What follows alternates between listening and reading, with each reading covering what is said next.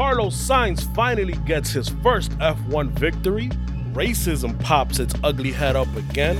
Silverstone delivers one of the most exciting races ever. And despite the win, Ferraris again. Let's jump the start.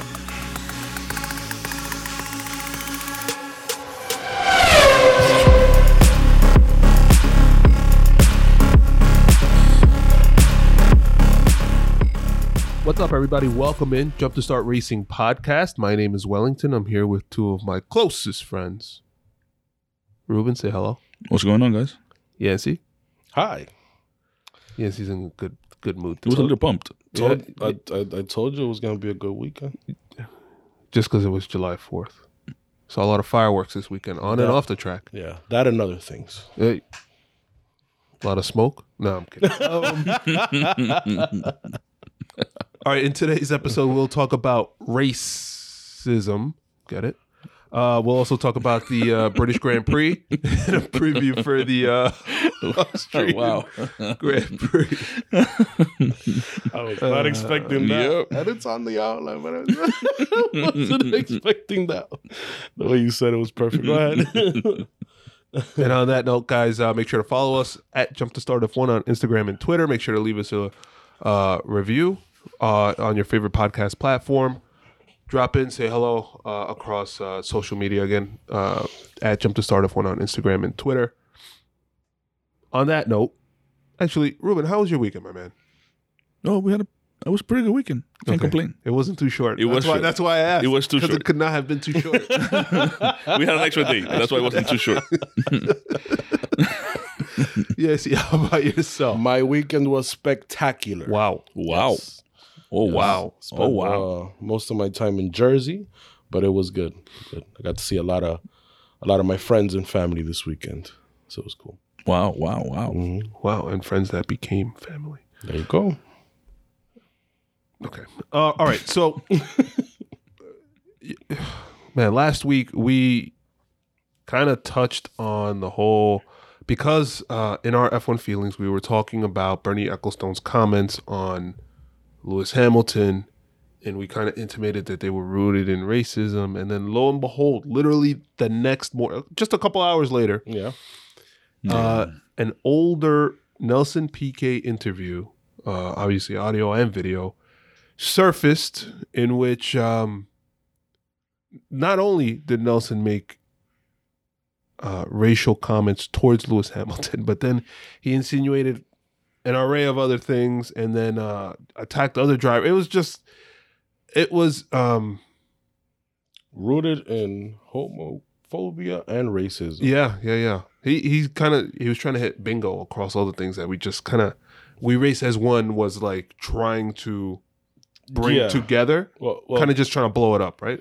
Well, Racist One was trying to bring together against these things, and all of a sudden, the same year that they decide to stop this ceremony to bring attention to the hatred and bigotry towards these groups, we get something like this. And it's a reminder of why we need to be reminded that these things exist and that these attitudes exist and that they need to be rooted out of not only the sport, but in society as a whole. That's very good, Jens. Yeah. Well, it's You're gonna give him a gold star, like, yeah. No, because it echoes. I couldn't have said it better than that. Yeah, it's an echo of exactly what Lewis Hamilton's thoughts, or not thoughts, his response to these stupid ass comments that Nelson Piquet made. Right. So Lewis Hamilton's response was essentially saying that they need to stop giving old F1 voices a platform on and across the F1, I'll call it the F1 show, right? So you hear a lot of stuff from we've seen the stuff from Nelson Piquet. We've seen it before from Bernie Ecclestone. We've seen it from Jackie Stewart. We've seen it from, I'm sure there's one or two others who I'm forgetting, but it's weird that they staged and purposely using that word, stage that whole race as one, kneeling, not kneeling. All the drivers get together for the photo op, essentially, and then just kind of, all right, well, we're also going to hear from these guys that think in this way. Ruben, No, go ahead. It's fine. Any thoughts, Ruben? No, it's just, I think Hamilton said it best for the moment, but obviously he's been banned now from the paddock and stuff like that. And Nelson Piquet. Yes, Nelson Piquet. Mm-hmm. We just need now to just keep moving forward, and there's people that are like, minded like Piquet, keep pushing to the side. Like, you don't belong in the sport. The same thing. Get out of here. No. Let's not forget where he's from too. Like, you're from, Brazil, South America, which is a mixture, super mixture. Literally, like we call it. It's a cocktail. We call the United States the melting pot of all cultures. Brazil is the same way. So nobody's a purebred, to put it that way. But I think also this just points to the fact that at the stage that we're at now, especially with, the attitudes in society or popular culture as a whole, vehemently against this type of language and this hatred and this bigotry. The stage that we're at now, it's not just creating photo ops at the beginning of every race. The stage that we're at is what Lewis Hamilton, which is the only black driver in F1 history, has created a commission to not only study these attitudes and why these attitudes come about, but also to give opportunities to people of color to enter this world of Formula One, so people have an opportunity to change their attitudes and see that the reason why this exists is not it is attitudes and hatred and bigotry, but also it's an economic issue where you can't have other viewpoints in the paddock because you can't bring these people in. It's time for action, not photo ops. It's the same thing where we say thoughts and prayers. No, I mean, that's okay, fine. You want to pray, you want people, keep people in your thoughts. But at some point, there has to be a solution to the problem. And you have to find what is creating that problem and bring a solution where you can eliminate that problem so this doesn't happen again. And I honestly think that F1 as a whole is not doing enough. The only person that is doing enough is Lewis Hamilton, and maybe Sebastian Vettel. I wouldn't say maybe because he is, but Sebastian Vettel is on another. No, he is. I mean, because he's bringing attention to all of these issues, whether it's rights for the LGBTQ community or the environment. Lewis Hamilton in particular with race. The drivers are doing something, but it's not enough. You need an organizational push to get this done. Yeah. I forgot something I meant to tell you guys pre-show. But did you guys notice that even with these comments, this was the brownest podium ever in Formula One? Carlos Sainz, Sergio Perez, and Lewis Hamilton. I thought that was, like, at the end of the race, maybe it's just me thinking that, but I was like, wow, this is actually kind of an interesting turn of events. I don't want to get too deep into the weeds. I didn't see it that way, but yeah. Yeah, I kind of disagree. Okay. Because whether they are, I mean, you have Carlos Sainz, who's from Spain. Mm-hmm. Colonizers. You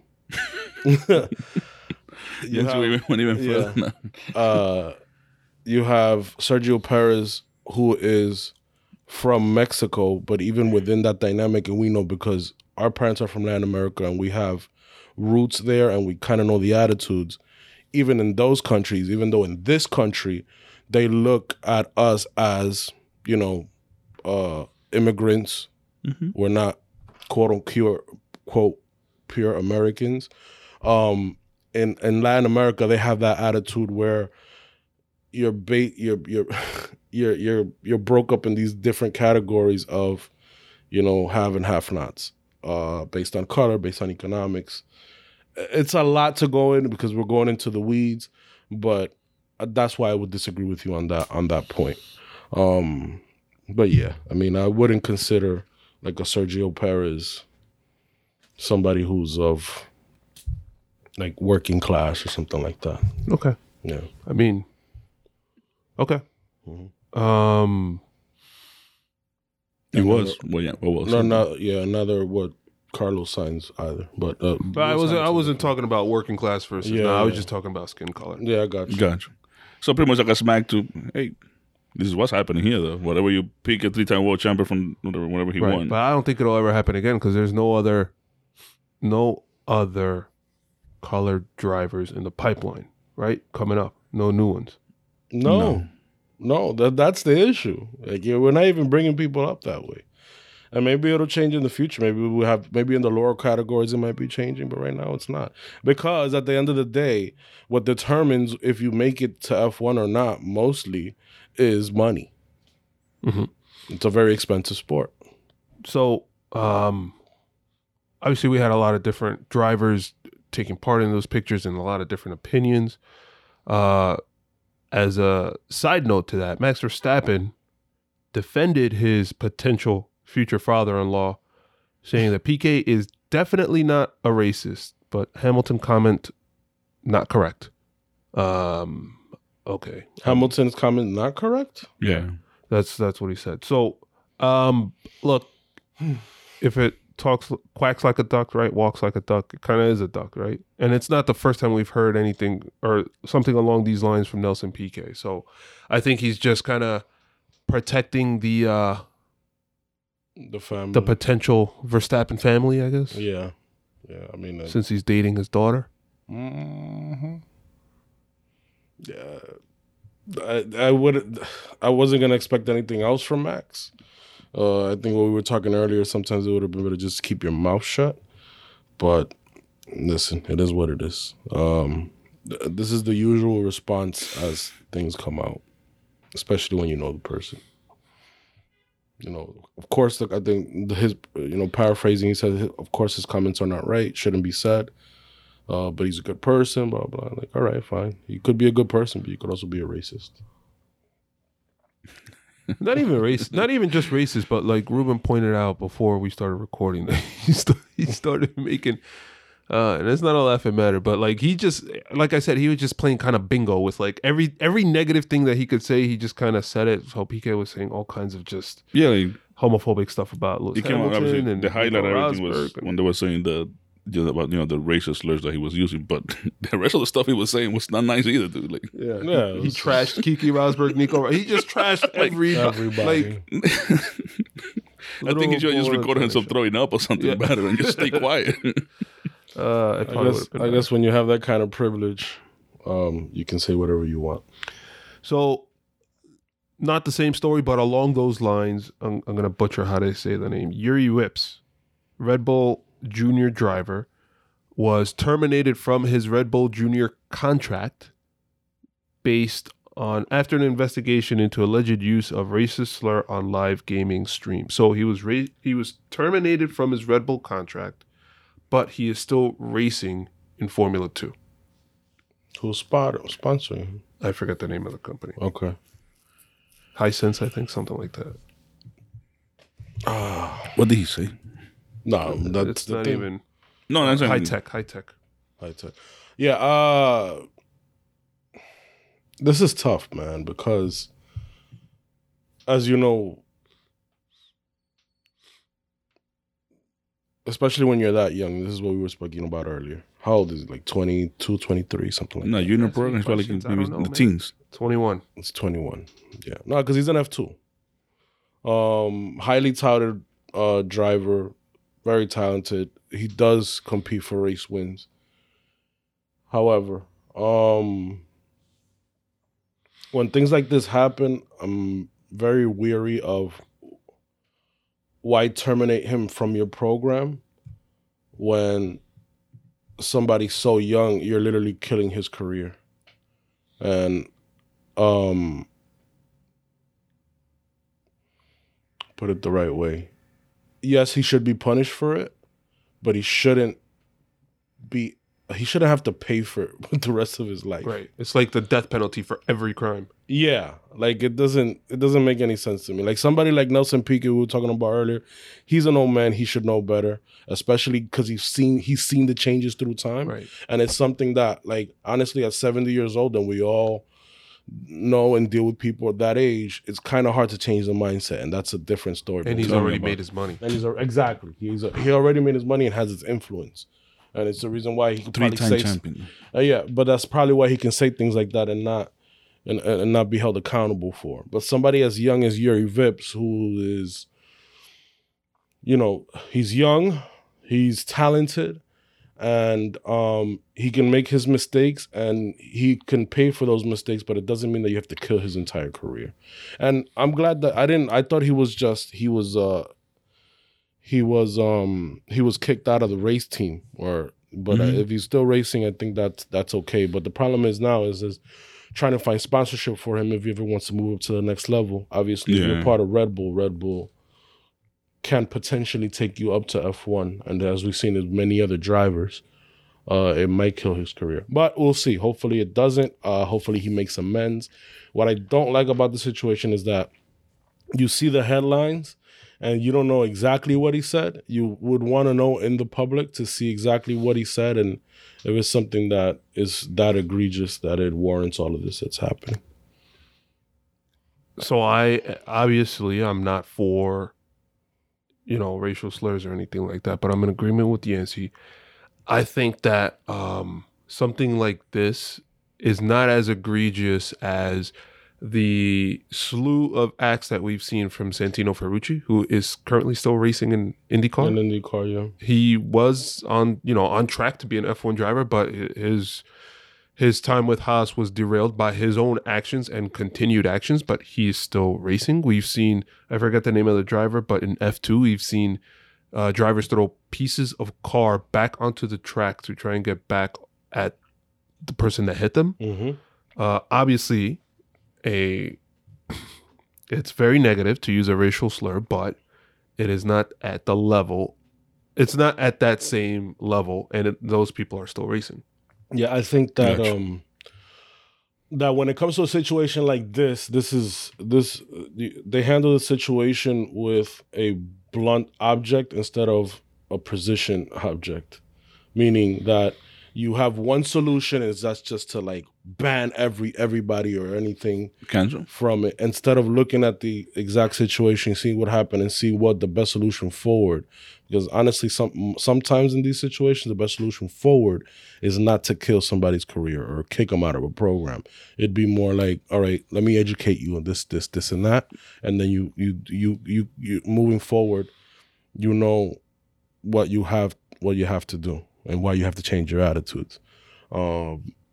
But we've seen this time again when situations like these rise up or come out.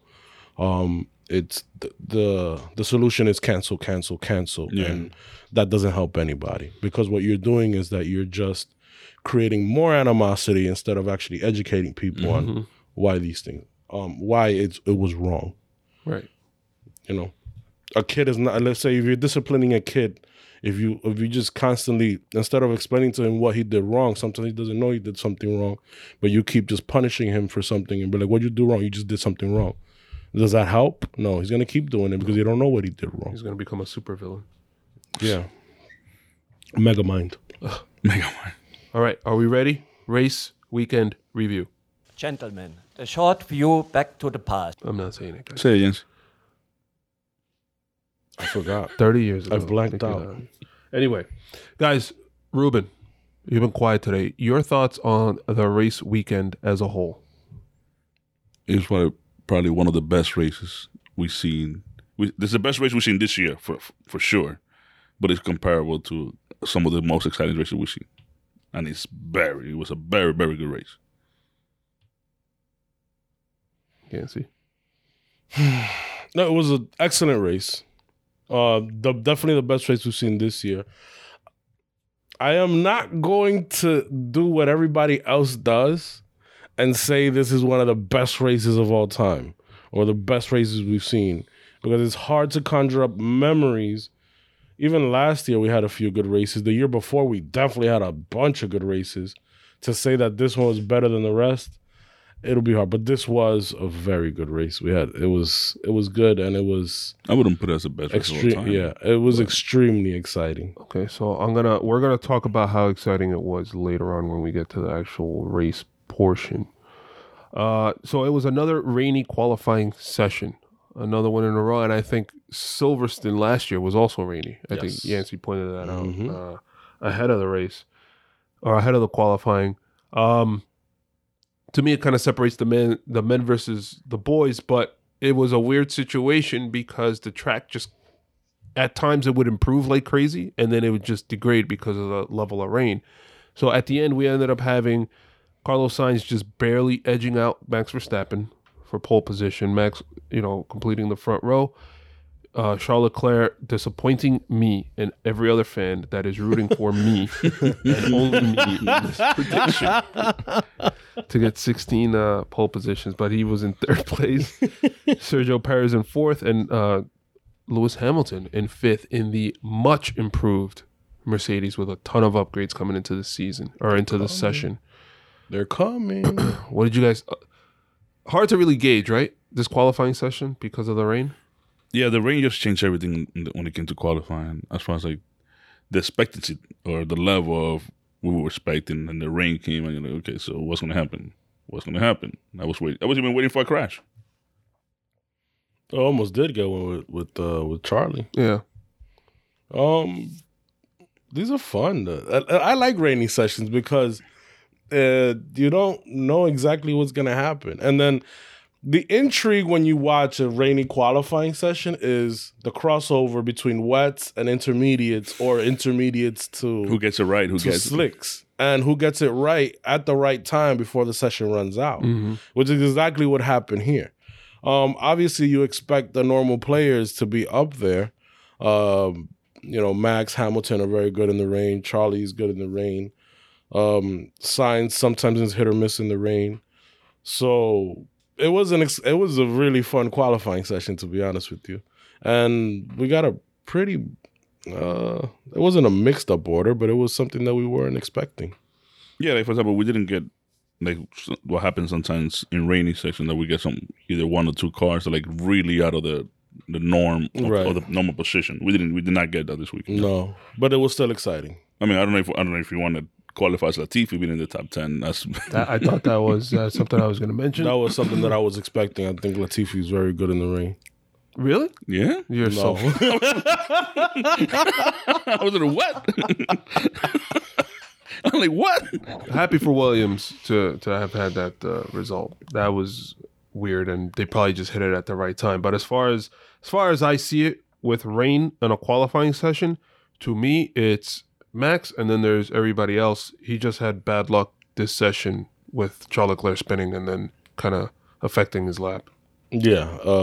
He also spun in which was actually a really crazy save. He spun on the track and then adjusted right onto the racing line. I was like, what? Yeah, it was like one of those where he spun out and then he got it together and he kept going. And I'm like, how did he do this? In the rain?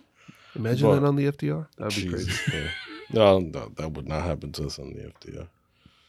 Okay, so the race... We're not that talented. The race itself... Or maybe Wellington is. Yeah, I am. So the race itself is started with probably the craziest... there's too many exclamations, too many like... But it was one of the craziest accidents I've seen ever in Formula One. We saw Zhou Guanyu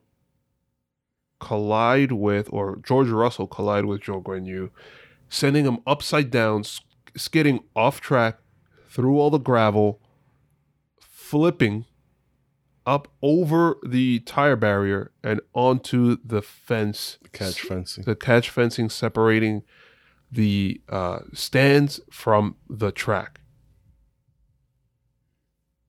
It's a miracle, and congratulations to F1 for continuing to improve on safety in their cars. Yeah. That was a crazy accident. The craziest accident that I've seen before that one was Roman Grosjean. Yeah. And Roman Grosjean's crash wasn't as spectacular. It was spectacular because of obviously the huge fireball coming out of that. I think that the consequences were more dire with Roman Grosjean because he was literally engulfed in fire and he couldn't get out. However, as far as like just when you see, obviously we couldn't see anything what happened because they weren't showing it. They just wanted to make sure the driver's safe before they start showing the footage of it. But the fact happened to Grosjean's accident as well. It didn't show it. Obviously, you saw it in the background when it actually happened. Yeah. But they did not go back into the accident until they knew everything was okay. Well, they tend to do that when you have something like this. So the way this played out was literally, it was Pierre Gasly trying to split. He saw a gap between George Russell and Zhou Guanyu. He tagged George Russell. George Russell obviously spinned out and then hit Zhou Guanyu, and that's when he started flipping over. It was like that. So it was, Albon split Russell and Guanyu, and he followed the same path. Okay. And then he got sandwiched in. Gasly got sandwiched. Yes, because Gasly Russell tried to close the gap. Tried to close the gap, and that's what happened. So Zhou Guanyu immediately flips over, drags across the road and into the gravel to the point where it literally like shaved off the roll hoop. The roll hoop is that structure on the top, so when the cars roll over, it hits it and then keeps rolling. But the roll hoop was actually gone. So part of the intake and stuff like that. Yeah, that's where the roll hoop is. So the roll hoop is kind of like the loop that you see some convertibles have. Mm-hmm. Like some convertible cars have that, like above the headrest. It's basically the part that goes above the helmet, not the halo, above even the halo. So that's shaved off, so it was completely gone. And then it flips over the tire barrier completely, and then goes into the catch fasting, much like what happened with Sophia Flores. Exactly. That in Macau of 21, that to me was the similar, crazy and I accident. think, honestly, what made it a little bit better was that when he went into the catch fencing, the bottom of the car went into the catch fencing. The top of the car didn't. Not his head, pretty much. Yeah, if the head would have went in, maybe he gets caught in the catch fencing, which I saw happen with Robert Wickens in Pocono, in IndyCar. That would have been probably an even more dangerous situation. But again, testament to F1 and the safety and what they do. The Halo played a part in 2 races this weekend in saving lives. In F1, there was a real nasty accident where the car jumped and literally T-boned the Halo of another car, an F2. In F2, okay. T-boned the Halo where the front of the car was literally hitting the Halo, the wheel, so saved somebody's life there. And then it happened again with Zhou Guanyu. Because again, the roll hoop was completely shaved off. Literally, because of the dragging of the car. That car dragged for a while, man. Yeah. I'm happy that they just threw a red flag right away, because we've seen them do it before. Oh, let's do a virtual safety car. Oh, maybe we'll do a safety car. But they actually got it right this time. And on time. Like, they just did it. It was right away. We were all wondering why. But then we saw the footage and we were like, whoa, okay. It was crazy. When he jumped over that tire barrier, I was like, whoa, what the hell is going on? Yeah, because at the beginning of the race, all you saw was just pretty much, you saw like something happen in the back, and obviously the announcer say, oh, that's George Russell. So, oh, it's crap. Russell's out. But from just seeing like in the background what's happening, you don't see the magnitude of what's going on. Obviously, you saw the smoke and you saw the cars, It's happening so fast. It's a testament to how fast these cars, it's happening so fast, you don't really see it. Just like, all you see is like the dust kicking up behind. Yeah. The car just going through. And like, okay. Yeah. So, huge top tier #1 driver credit to George Russell jumping out of the car, going to try and help his, I guess, comrade, whatever, co-worker, fellow driver. Yeah. Ended up screwing himself up. But that obviously it takes balls of steel to do, and it's probably stupid to do it in that type of situation. But you know, huge props for the president of the Drivers Association, whatever. Yeah, the GPDA. Yeah. I mean, I'll tell you what. Yeah, it is. We can say it's stupid in hindsight, but I remember there was Nicky Lauda. Nicky Lauda was saved because one of the drivers got out and tried to help him. Yep. If he would have stayed in that car, he probably would have been dead. This was a '79, I believe it was. And there have been other instances where drivers just get out and try to help and just get people out, because if you stay in that car, anything can happen. I read something yesterday. It's just messed up that I did not write the driver's name, but he said to someone, to back up what Russell did, that going back when they were in karting, this guy flipped over, and George Russell was the first one to go help him put the car back up because he flipped over. Zhou Guanyu as well? No, another gentleman. Oh. I just didn't write the name down. Another driver flipped over. Yeah, another driver, yeah. When they were in go-karting, another driver flipped over, and George Russell was the first one to go to help him because it was like a rainy day as well, so he helped, like pretty much try to save him, giving like first aid or whatever needed to be done in the hamp, without even thinking about it. Okay. So props to Russell for it. I understand. It's just, granted, all the cars were already passed, but like, it wouldn't be crazy to see somebody else go off the road, hit George, and then that's the end of George. Yeah, I mean, like I said, it's you're right. It is stupid, but that could have happened this weekend too.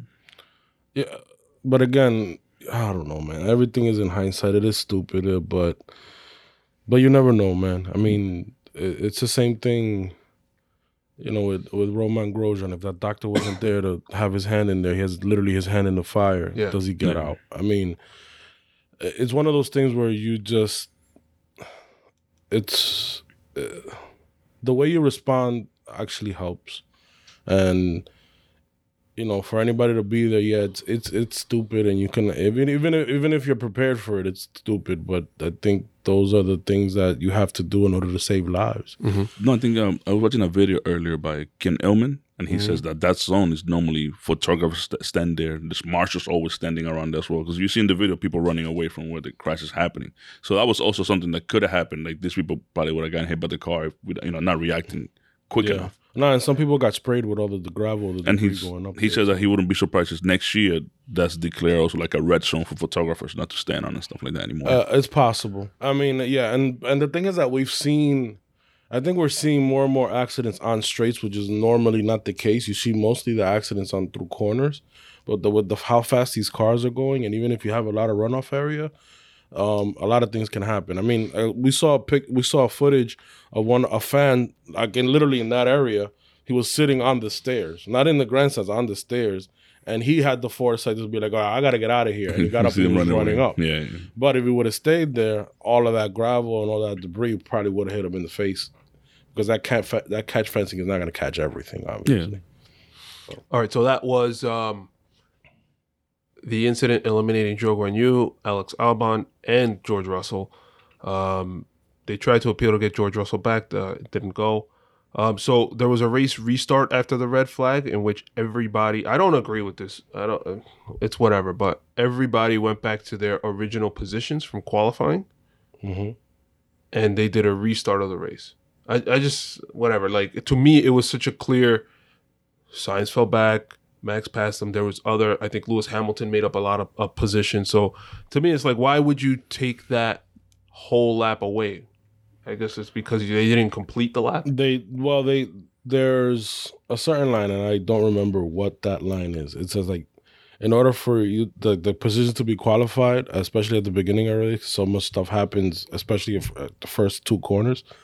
All the cars have to pass a certain line, and then that could be classified as what they're classified at the race if there's a red flag.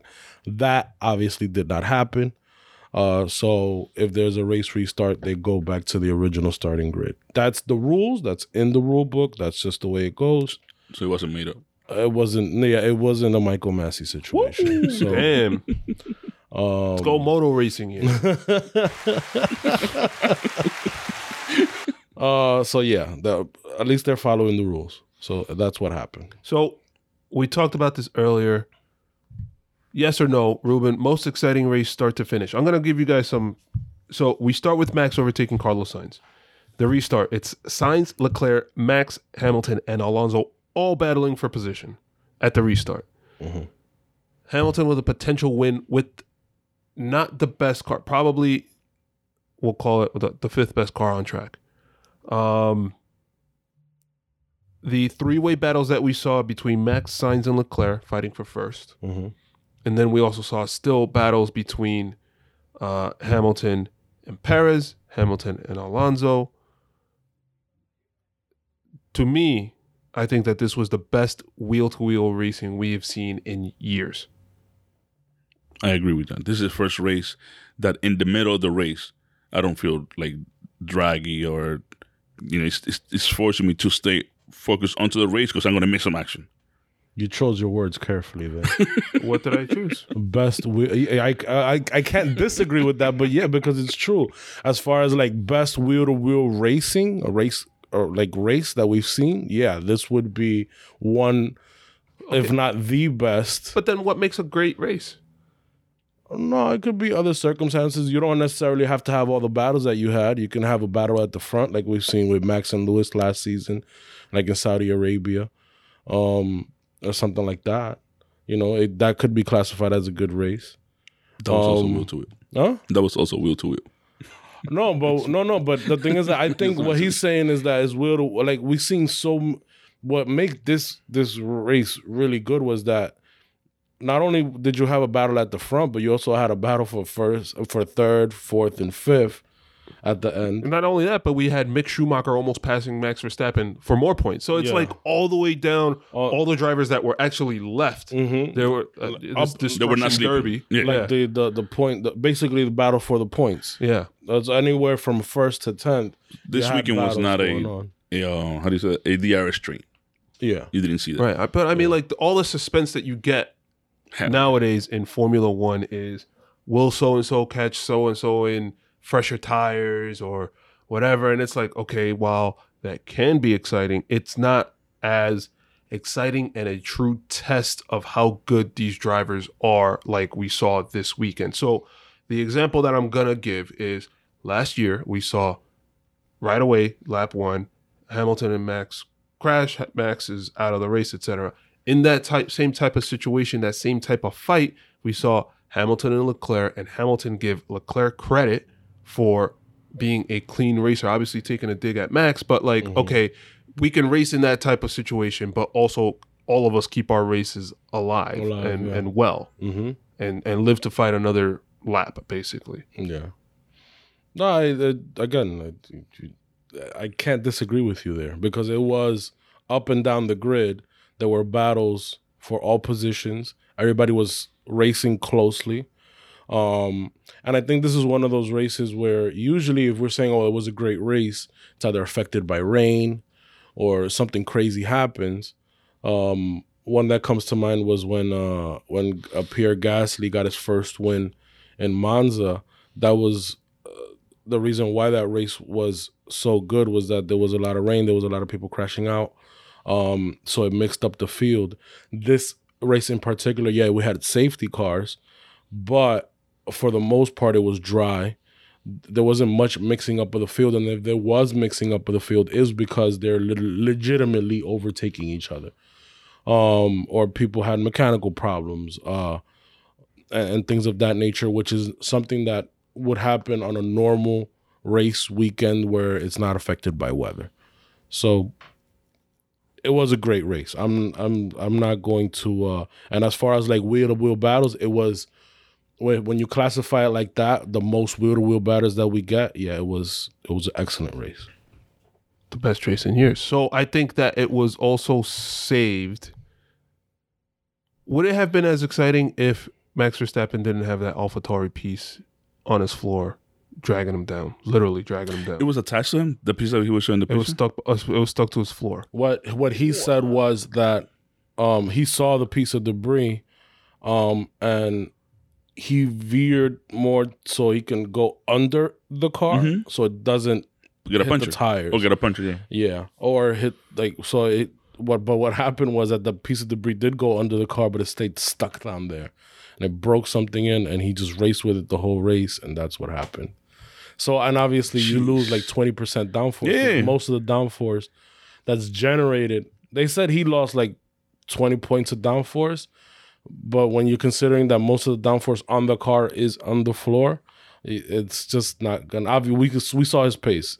He struggled for grip the whole way. The whole way. And honestly, if Max didn't have that, he probably would have ran away with the victory. Yeah, And it would have been a totally different race. Mm-hmm. I think there still would have been good action. It's just when you throw the possibility for a race win into the mix for anybody, it just makes it a better race. Yeah.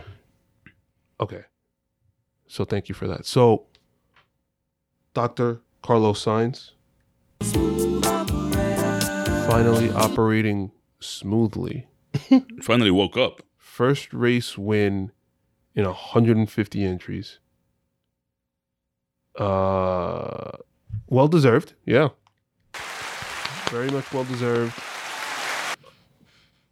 Capitalized on mistakes from others, including his own teammate, including the issues with Red Bull, including his own team. Not much more to say other than well deserved. Yeah. Absolutely. I like the restart he had to after the red flag. That he actually went to. He known like from the first start of the race, Max pretty much ran him out. Mm-hmm. Now in the restart, okay, I got to try to do something to this guy to see to stop him from overtaking me right away.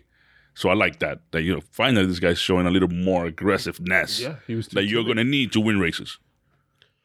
I don't think his aggressiveness was ever in doubt in my eyes. I don't know. I don't know. He has to show it then. No, wait. Let me explain myself. Don't go Italian on me because Ferrari. Go ahead.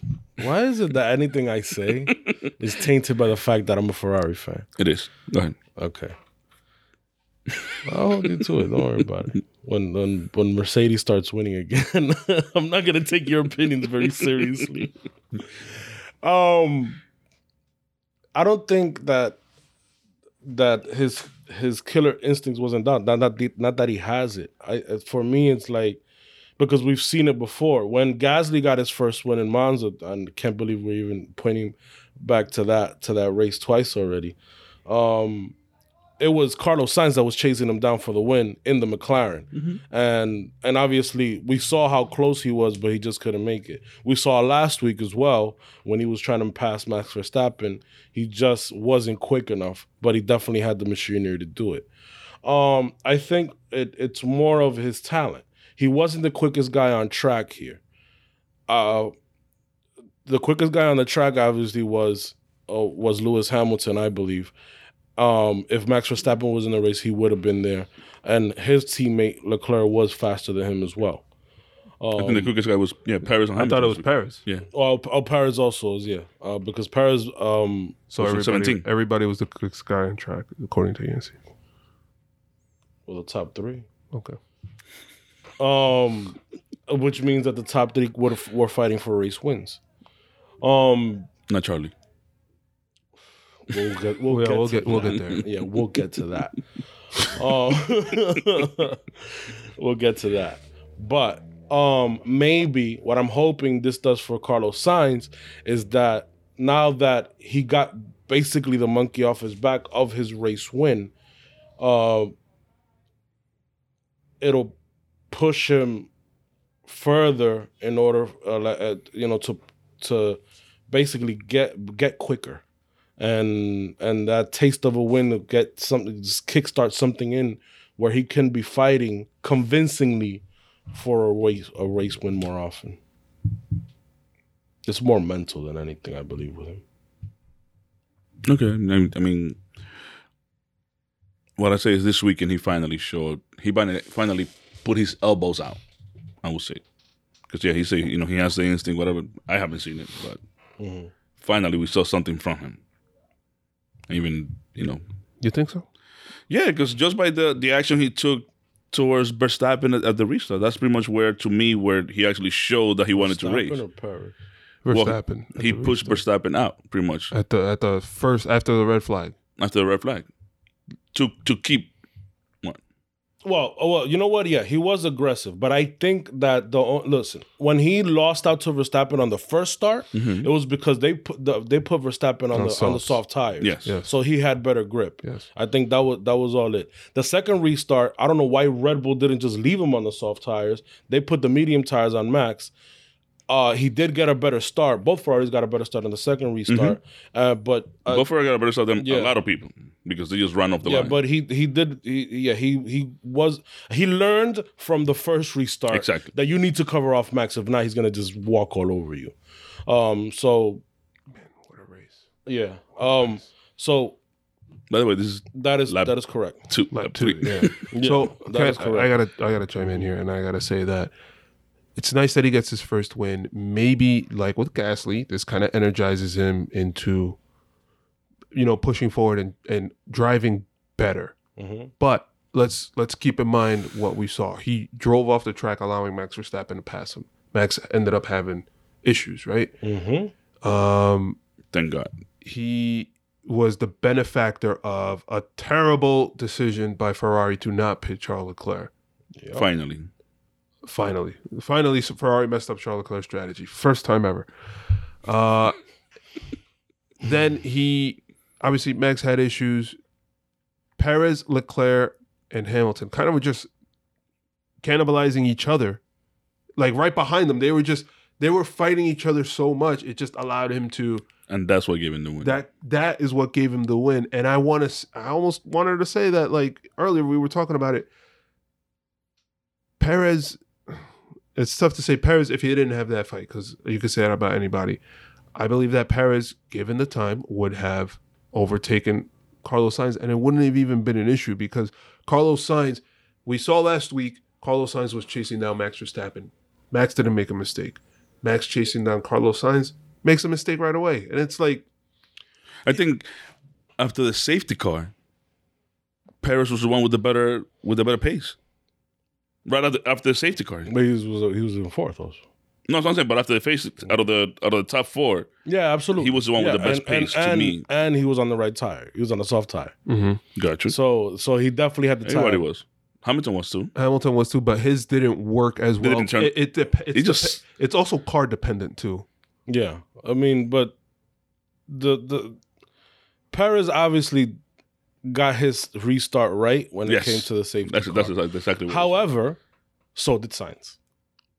Regardless of what they were telling him on the radio. that was crazy too. Man. We forgot Okay. to mention that. Regardless of what they were telling him on the radio, which was stupid, Which was to back the field up so that Leclerc could win. so that Leclerc can have a gap and have more time to warm up his tires because they decided not to pit him, dumbasses.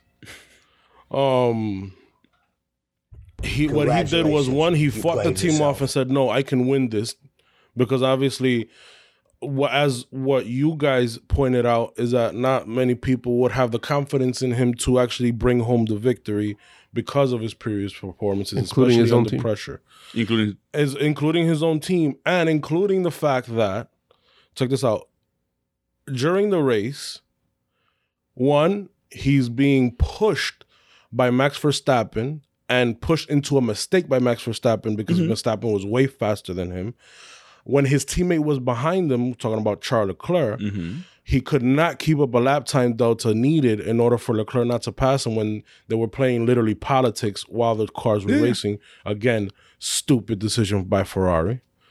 But again, and all of this plays into the fact that maybe Carlos Sainz can't really bring it home and we need him to bring it home. However, during that restart, he handled everything perfectly, got off to a good start, he didn't make an overtake, but he was able to keep everybody behind him and bring home the victory. And he did it correctly. Besides all the team in his ear chirping at him like, "Yo, you need to slow down." He's like, "Nah, I don't need to slow down." Did he make an overtake after? Yeah, he overtook Leclerc. Yeah, he overtook Leclerc. And that was by not pitting, he stood in first place. Huh? By Leclerc not pitting, he started. But even though he still had to do it, and he did it cleanly where it didn't jeopardize Leclerc's race. So, I mean, listen, he brought it home. And hopefully this gives him the confidence to do it. And it gives the team confidence it gives the team confidence in him to bring it home when he needs to bring it home. He brought it home, brought home the victory. Even though honestly, it wasn't a good performance by him if you take the race as a whole. But it kind of sounded like over the radio he went against what they want. No, he definitely did. Gotcha. And Bernardo, that's like a crucial thing to do. And Bernardo admitted it too. Who? That Bernardo, Mattia Bernardo, team principal for Ferrari, Ferrari, F1. I know who Bernardo is. The guy with the glasses? The guy, him. Okay. He admitted that maybe that was just dumb to even think about that, because you just gotta go. Gotcha. Why are you playing games? He said, let's not invent things. Like, come on, we gotta go racing. That, We gotta go racing, because the fact is, one, he already knows that Leclerc is on slower tires, which take time to heat up. Mm-hmm. He knows that Perez and Hamilton, especially Hamilton, are chomping at the bit to overtake him. Mm-hmm. If he doesn't get a slipstream from Leclerc, he's a sitting duck for Hamilton and Perez. So you just gotta go, and at that point they would have won the race. Yeah, because they're on the same kind of tire, but at least he has the benefit of a slipstream with Leclerc, where he can slingshot past him and at least win the race for them. So, speak of the devil, Charles Leclerc, last 5 races, retired in Spain, power unit. Monaco, bad team strategy. He was in first in line to win that race, ends up in 4th. Azerbaijan, power unit, retired. Canada, as a result of the power units, starts at the back of the grid, finishes 5th. This past weekend at Great Britain, 4th, as a result of strategy. This poor bastard. What's going on, Yancy? What's going on? Congratulations, you played yourself. The Ferrari being Ferrari? Yeah. Is that what you call it now? Dude, they're literally... The guy was one or second by the time Spain came around, and they've thrown away any shot at this driver's championship. But wait. I like the timing from the safety car to when he actually passed the pit entry was 11 seconds. Really? Oh, that makes it even worse, dude. On a weekend. And they didn't call this guy in, man. Like, on a weekend where really the only driver that is competing with a Red Bull for a championship, either Perez or Max Verstappen, because obviously Verstappen is a championship leader, Perez is second in the championship. On a weekend where the driver that is literally dominating this season, which is Max Verstappen, has car damage and is at most trying to score, 5-6 points. Where Leclerc, which is in the championship lead and has been in the lead before this season, is faster than his teammate, regardless that he had a broken front wing, clearly has the pace to win the race. You decide, of course, because they did this in Monaco as well, when it's clear that you have a safety car, everybody else is going to pit for a soft tire to get to the end of the race. Why wouldn't you bring him in when you already know that you were going to bring in Carlos Sainz as well? Because Carlos Sainz would have been in sitting duck. Why? What makes you think, considering that we've seen this all throughout the race, that when anybody put on that hard tire, not that the tire was bad, but it took 3 or 4 laps for them to warm up. Mm-hmm. You're literally, it's going to be a sprint to the finish. You need the softer tire to fire up right away and go. USA, Yancy, USA. The fastest guy on the track at that point was Charles Leclerc. freaking broken front wing, he was faster than most people on that track. Yeah. And you have a chance to cut Max Verstappen's lead in the championship, and you also have a chance to get a 1-2 for your team when Red Bull is struggling this race. Why don't you take advantage of that? What else do you have to lose? Congratulations. You have to lose. You don't lose anything by even trying it. It does not make any sense. Anytime a strategist from Ferrari is put under pressure, they just make the wrong decision. Fire everybody. Hold people accountable. It's just freaking stupid. You're sweating, Yancy. Usa. I think that Ferrari should pay for therapy for all their fans. I think they should have just brought Leclerc and double stack it. Even if you mess up the double stack, me and Yancy was talking about it before the podcast. They probably would have had a 1-3. It's a no-brainer. So, can we go backwards? And we don't know shit about F1 compared to these people. Max It's Verstappen had a no-brainer. puncture literally moments before the pit entry, goes into the pit entry, has the second pit box. So he's right there.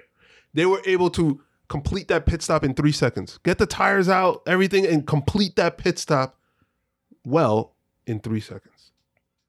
They had much less time warning than what Ferrari had for Charles Leclerc to be able to pit. And that looked nice too. I just The way he slammed the brakes before the line, Yeah. smoked all the tires. So even less time, he didn't cruise in. He flew in and slammed. yeah, I just don't I don't understand. There should have been a Ferrari 1-2, and the only reason it wasn't is because of Ferrari. It wasn't because they got out strategized. It wasn't because it was because of them. It should have been a Ferrari 1-2. Instead you get a Ferrari 1-4. So the only argument would be the track position, and so the safety car came out and there was everybody pitted on lap 39 except for Lando Norris, who's relevant. The only other relevant driver was Lando Norris, who pitted on lap 40. Hamilton had pitted on lap 33. Remember, he stayed out to do an overcut and was on hards. If I'm Mercedes and I see Leclerc pit, I take that gamble on the track position. But I think that the Ferraris had the pace to overtake him anyway.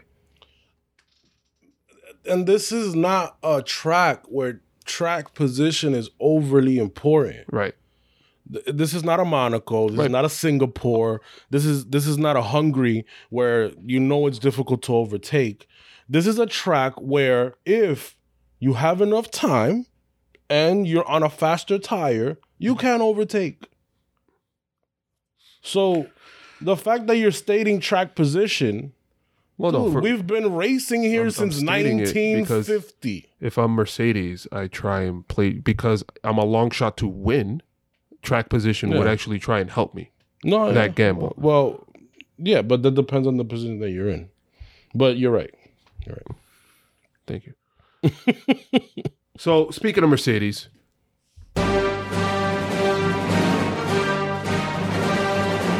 the upgrades, at least on Hamilton's car, look good. So I don't know if so we need to qualify. This is his home Grand Prix. He seems to just develop superpowers here. It's like ridiculous how good he is on this track compared to being ridiculous on other tracks. He's slightly more ridiculous. But Hamilton looked great. He was fighting for a win for quite a bit of time there. Do we eventually get a race win from Mercedes? Do they keep the streak alive? This year they would. Yeah. If the upgrades keep going the way show this weekend. Where do they win? Ooh. I cannot imagine them winning next week in Austria. I don't think that's going to happen. They've historically had issues there, and both Ferrari and Red Bull are going to kill that track. Red Bull especially. No, I think Ferrari especially. Yeah? Yeah. They're gonna win at a track much like Austria, fast corners. That's their forte. Austria is bad for them because the cooling issues there. It's hot, and they don't have the side pods open up. Yeah, so I mean, and that'll kill them. But if they are gonna win this season, it'll be at a track something like that where you have slow corners, you have medium to high speed corners, you can't overtake. Like a spa. Something like that. Perfect. It's not gonna be at one of these, it's not gonna be like at a Hungary. It's not gonna be at a Singapore. Monza? No, definitely not. Monza, That's a potential. no. That's a potential for them to. I mean, on no. the- The thing is that they still have too much drag. Yeah. So, But they're not bouncing that much in the straights anymore. They're only bouncing in the turns, at least this weekend. Yeah, I think it would have been nice to see what George Russell does. I Yes. think that would have been a more clear identifier or indicator of what they can do. based on the strength of Lewis Hamilton. I think they will win a race this season. But I was watching before coming here. So obviously today's Tuesday. Which the race happened on Sunday. So I'm driving here and watching. Thank you for that, by the way. I'm watching since I pay for the F1 TV app, I'm watching the Racing 30. Mm-hmm. And when it got to the point where Lewis Hamilton went into third place, bro, obviously when we're watching the race live, you don't hear this, but maybe there they enhanced the sound, but the crowd just went wild.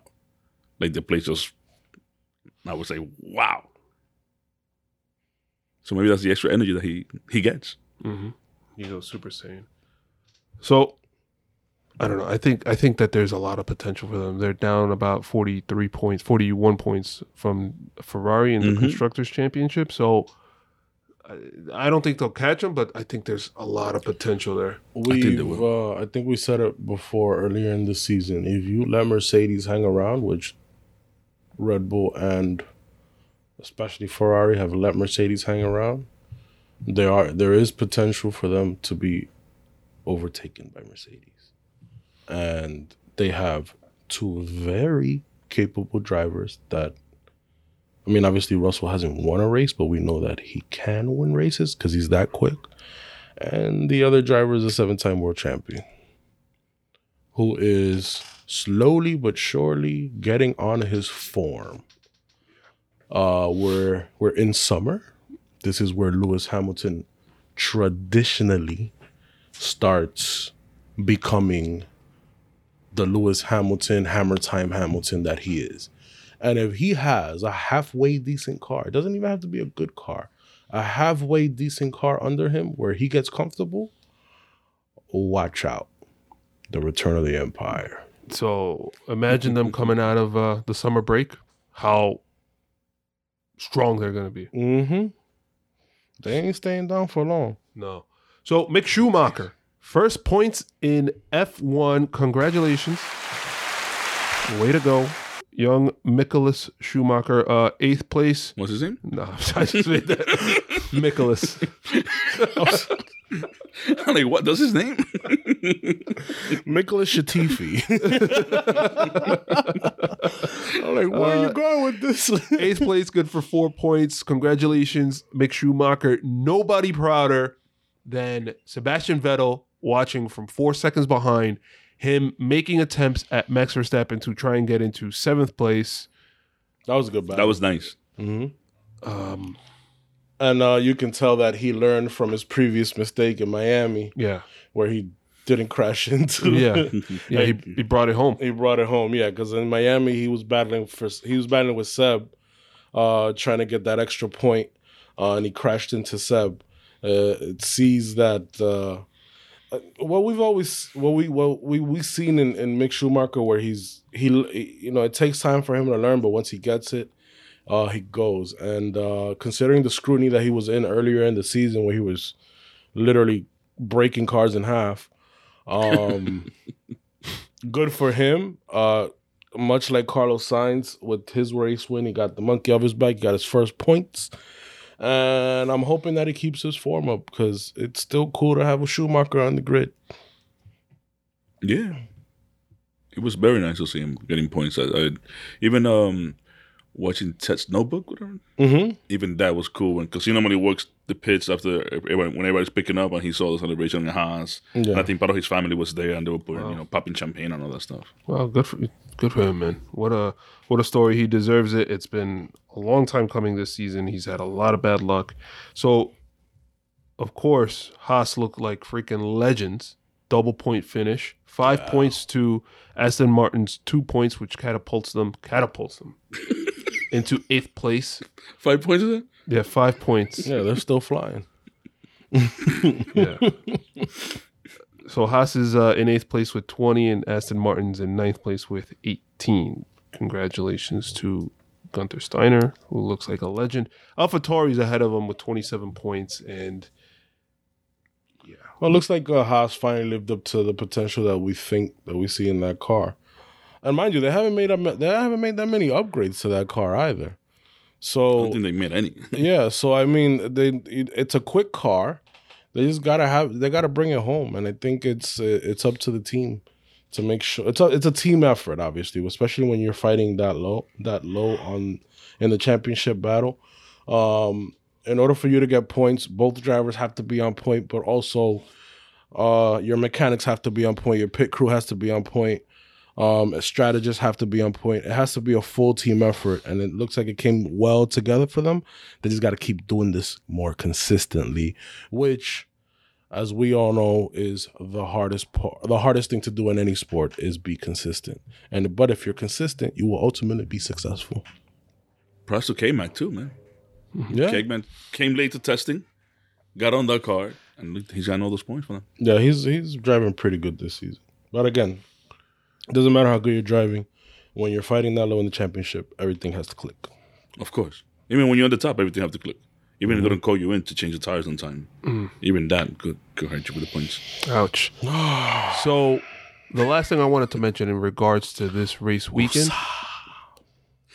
the absolute stupidity of right as the first lap got underway, there were some protesters that charged the fence, got onto the track, were seated, I forget what turn they were at, but they were seated on the track, I think they super glued themselves to super glued their hands to the track, and very lucky for them and for F1 and for all of us viewers in general that there was a red flag and that the cars passed very, very slowly past them.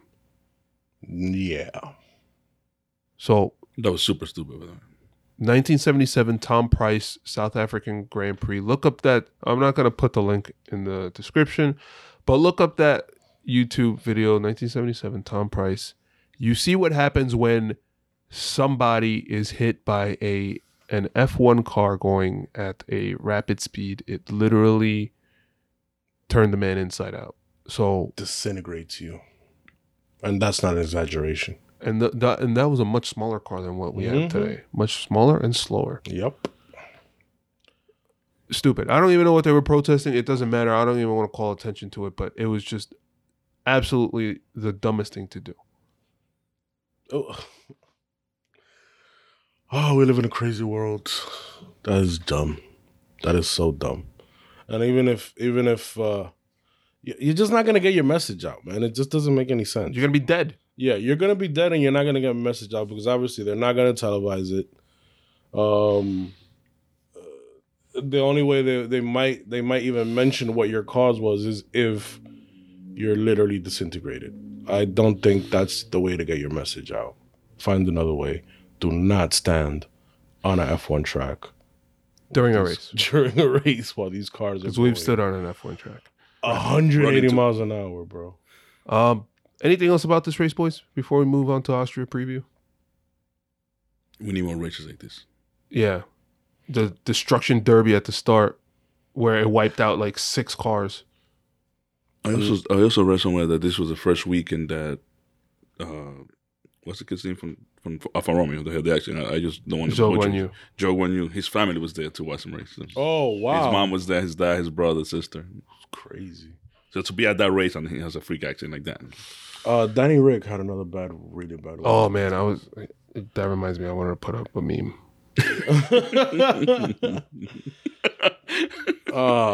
Poor Danny Rick, man. Yeah.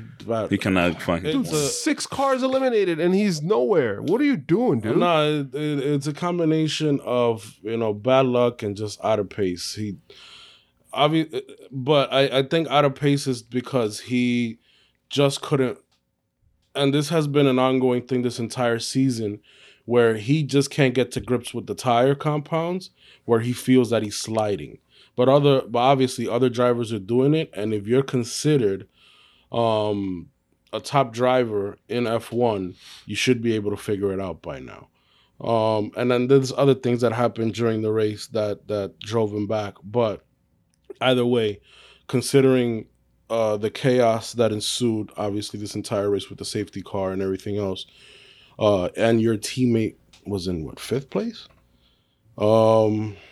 Sixth place? You should be doing better than that, man. Okay. I don't know. He got to wake up. He couldn't even. So there was. He's a proving joke- Hector. Correct. Yeah. There was a joke out there that. So Sebastian Vettel drove Nigel Mansell's championship win That he owns, by the way. that he owns, That's his car. old Williams car, and that 92, was 92? I don't know. Well, you guys keep asking me questions. I don't have I answers. don't know. It was the fastest thing that Sebastian Vettel drove this weekend, and Ricardo couldn't even beat that. Wow. All right, so Austrian Grand Prix trivia. Da, da, da, da. No. Don't go with it. Okay. So trivia, obviously this track has been around for a while. It So was 92, Ruben. By the way. 92? The 92 car. I had it. I had the number somewhere in my brain. 92, I don't know, junior high. Come on, man. So, Trivia. okay, so I have a couple of questions. I have 3 questions on it, but let's go at it. So there was a quote that was said by a driver. It was not bad for an old man. Can you tell me the driver to say this in 2015 after crossing the line while driving for Williams, just to make it a little easier? Robert Kubica. Felipe Massa. Walt's got it right. He got 3rd place there. Name the current...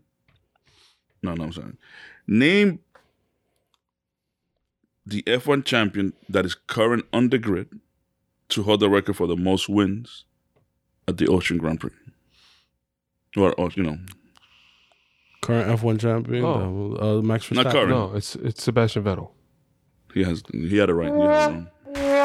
It's Max Verstappen. It's Max? Yeah. Wow. 4. Yeah. Wow. Dude always wins on the street. Yeah, it feels like it. Yeah. So now I have another one that probably it's semi easy to, but it's tough to say. So, in 2002, in the Austrian Grand Prix, Ruben Barrichello slowed down on the final lap to allow pretty much Schumacher to win. They pass pretty much like almost at the same time, but Schumacher won. Mm-hmm. Can you name the other driver that shared the podium with them? 2002? 2002. Long time ago. Mika Hakkinen? 2002. Fernando Alonso. No. Yeah, he was close with me. Juan Pablo Montoya. Oh, wow. Okay. That was a big controversy. Yes, it was. Talk about legends, huh? All 3 of those. Rubens Barrichello should have won that race. Yeah. Yeah, he slowed Remember, that also caused for F1 to change the team. podium procedures as well. Oh, yeah? Meaning, because remember, when they were in the podium, Schumacher, I guess, got fed up so much, the energy that the crowd was giving out, that he forced Rubens Barrichello to go into number 1 So spot. number 1 spot, yeah. And you're not allowed to do that anymore at all. Even if you don't, I guess, see fit or whatever. That's what I got for trivia. All right, predictions. So I'm gonna go with Charles Leclerc on pole for qualifying.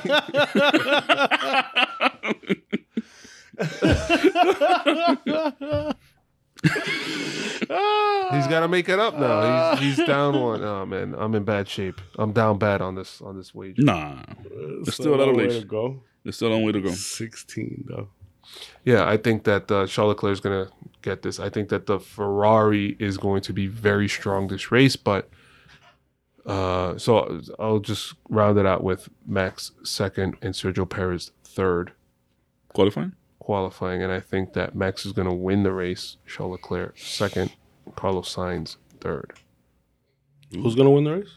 Max. Okay. So qualifying, it will be Max, I think, to take it on qualifying, followed by a close Charles Leclerc. I would go with Paris. I wasn't going to say Sainz, but Paris. will get third place in qualifying. Winning the race, it'll be Max Verstappen. Second place will be Charles Leclerc. It will stay the same. Third place with Sergio Perez. I was even throw like a little bone and said Russell, but they're far from that. Third place, and this is qualifying. Third place Perez. Second place Max. First place Leclerc. Winning the race, I say a Red Bull 1-2 with Charles Leclerc there. Red Bull's way too quick on this track, and Max loves this track. But Leclerc also does very well on this track. I remember remember when the little battle that he had with Max when they pushed each other off the track, but still was clean without contact. And was it clean? Huh? No, I say clean because they were not making contact and they were not. No, they made contact. Well, they not to the level of pushed them off the track. But they pushed each other out. I think Alpine is going to look good this race. Yeah, they're good at these types of tracks. They've been so good over the last couple of races. And they're behind, like they're just pushing, they're just edging and edging even more. Because look at this weekend also with Alonso joining the battle. Yeah, Norris and Alonso was like sneaking in. Their engine is very good at tracks like this. I think that their weakness is their aerodynamics, but their engine is actually. They brought a big upgrade this past weekend, and I bet you Esteban Ocon. Obviously, he retired, but he would have been up there had he not retired. Yeah. How do you think Mercedes does? I mean, best of the rest, but like that's not really. No, you know what? I think the Alpines beat them. To be honest with you, this coming weekend. Yeah. Ooh. I see it. It's just not. It's just that also has not been their track. And also, Ocon is so hard to pass. I think I mentioned it before. Ocon has shown that he's fights like a lion. The one time he was pass. Fight like a lion. I'm just thinking, wasn't that this track that he got a podium? Ocon? Austria? I'm not sure. No, it was Russia. Check on your iPhone. And it's just something that came into my mind. No, I say it's this one because it was Alonso holding back everybody. No. All right. The battle got disqualified. Anything else for Austria or this past race, Great Britain? It's race week again. Yes, sir. Can't wait for Sunday. We're going to see a lot of orange this weekend. Yes, sir. Woo! All right. So, guys, make sure to follow us Instagram and Twitter at Jump to Start F1. Leave a review. It helps us become more visible to podcast traffic. Leave a review on your favorite podcast platform. And we will see you guys next week. It's race week. Enjoy the Austrian Grand Prix. Peace.